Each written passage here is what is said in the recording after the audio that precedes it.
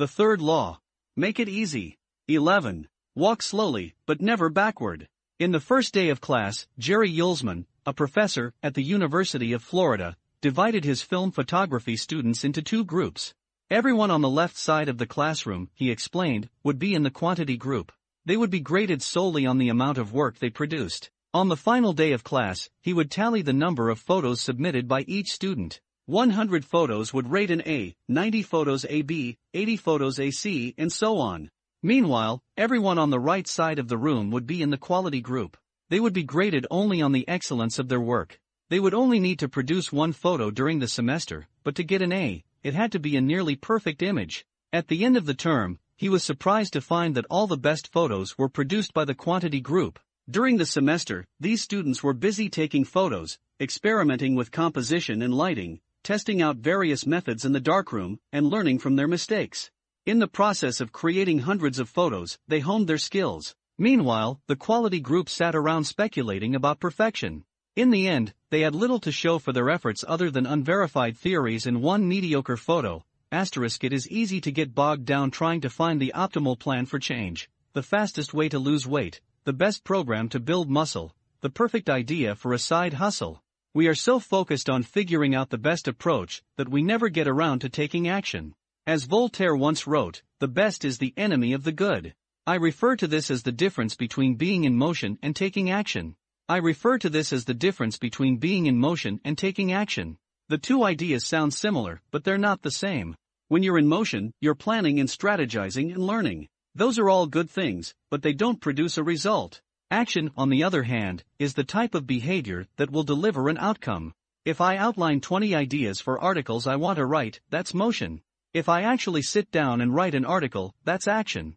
If I search for a better diet plan and read a few books on the topic, that's motion.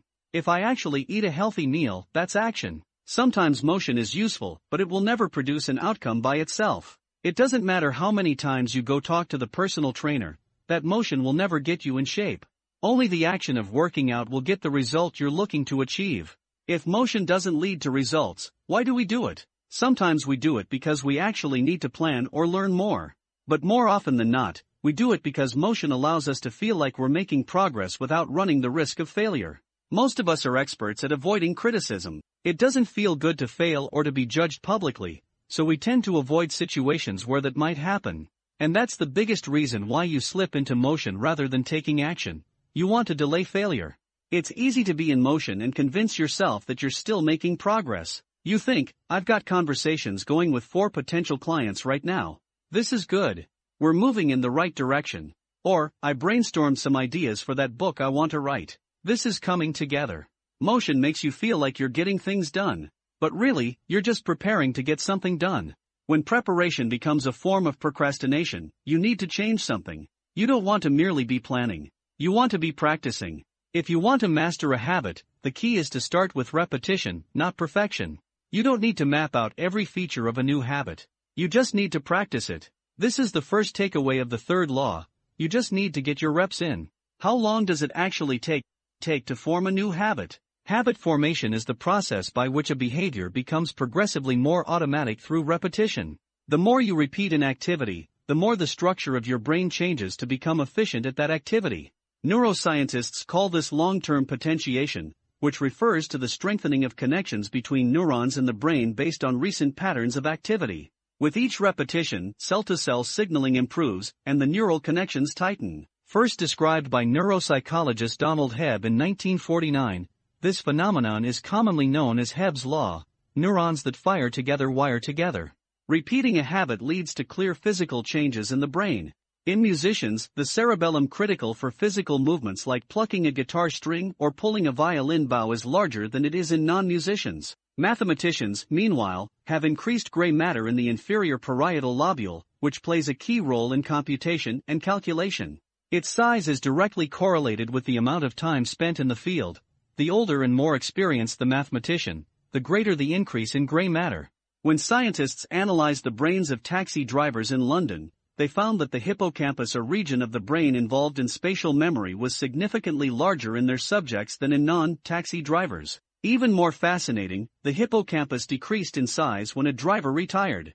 Like the muscles of the body responding to regular weight training, particular regions of the brain adapt as they are used and atrophy as they are abandoned. Of course, the importance of repetition in establishing habits was recognized long before neuroscientists began poking around. In 1860, the English philosopher George H.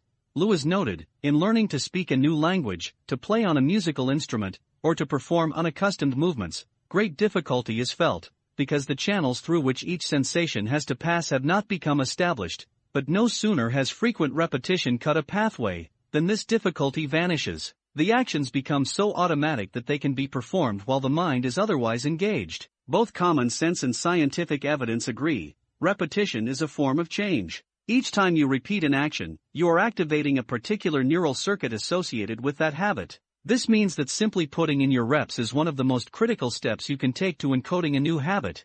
It is why the students who took tons of photos improved their skills, while those who merely theorized about perfect photos did not. One group engaged in active practice, the other in passive learning. One in action, the other in motion. All habits follow a similar trajectory from effortful practice to automatic behavior, a process known as automaticity. Automaticity is the ability to perform a behavior without thinking about each step, which occurs when the non-conscious mind takes over. It looks something like this. The habit line. Figure 11. In the beginning, point A, a habit requires a good deal of effort and concentration to perform. After a few repetitions, point B, it gets easier, but still requires some conscious attention. With enough practice, point C, the habit becomes more automatic than conscious. Beyond this threshold, the habit line, the behavior can be done more or less without thinking. A new habit has been formed.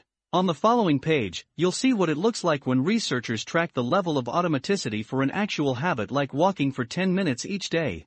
The shape of these charts, which scientists call learning curves, reveals an important truth about behavior change. Habits form based on frequency, not time. Walking 10 minutes per day. Figure 12. This graph shows someone who built the habit of walking for 10 minutes after breakfast each day.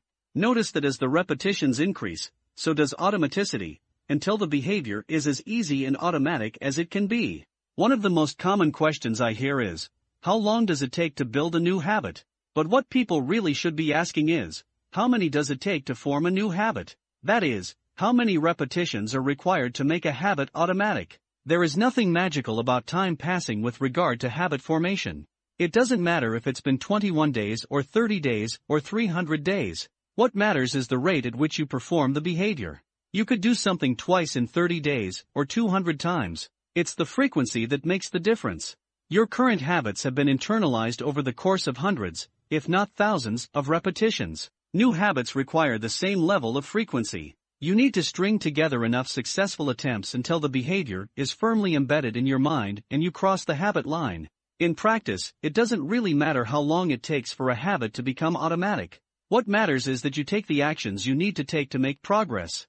Whether an action is fully automatic is of less importance. To build a habit, you need to practice it. And the most effective way to make practice happen is to adhere to the third law of behavior change. Make it easy. The chapters that follow will show you how to do exactly that. Chapter Summary. The third law of behavior change is make it easy. The most effective form of learning is practice, not planning. Focus on taking action, not being in motion. Habit formation is the process by which a behavior becomes progressively more automatic through repetition. The amount of time you have been performing a habit is not as important as the number of times you have performed it.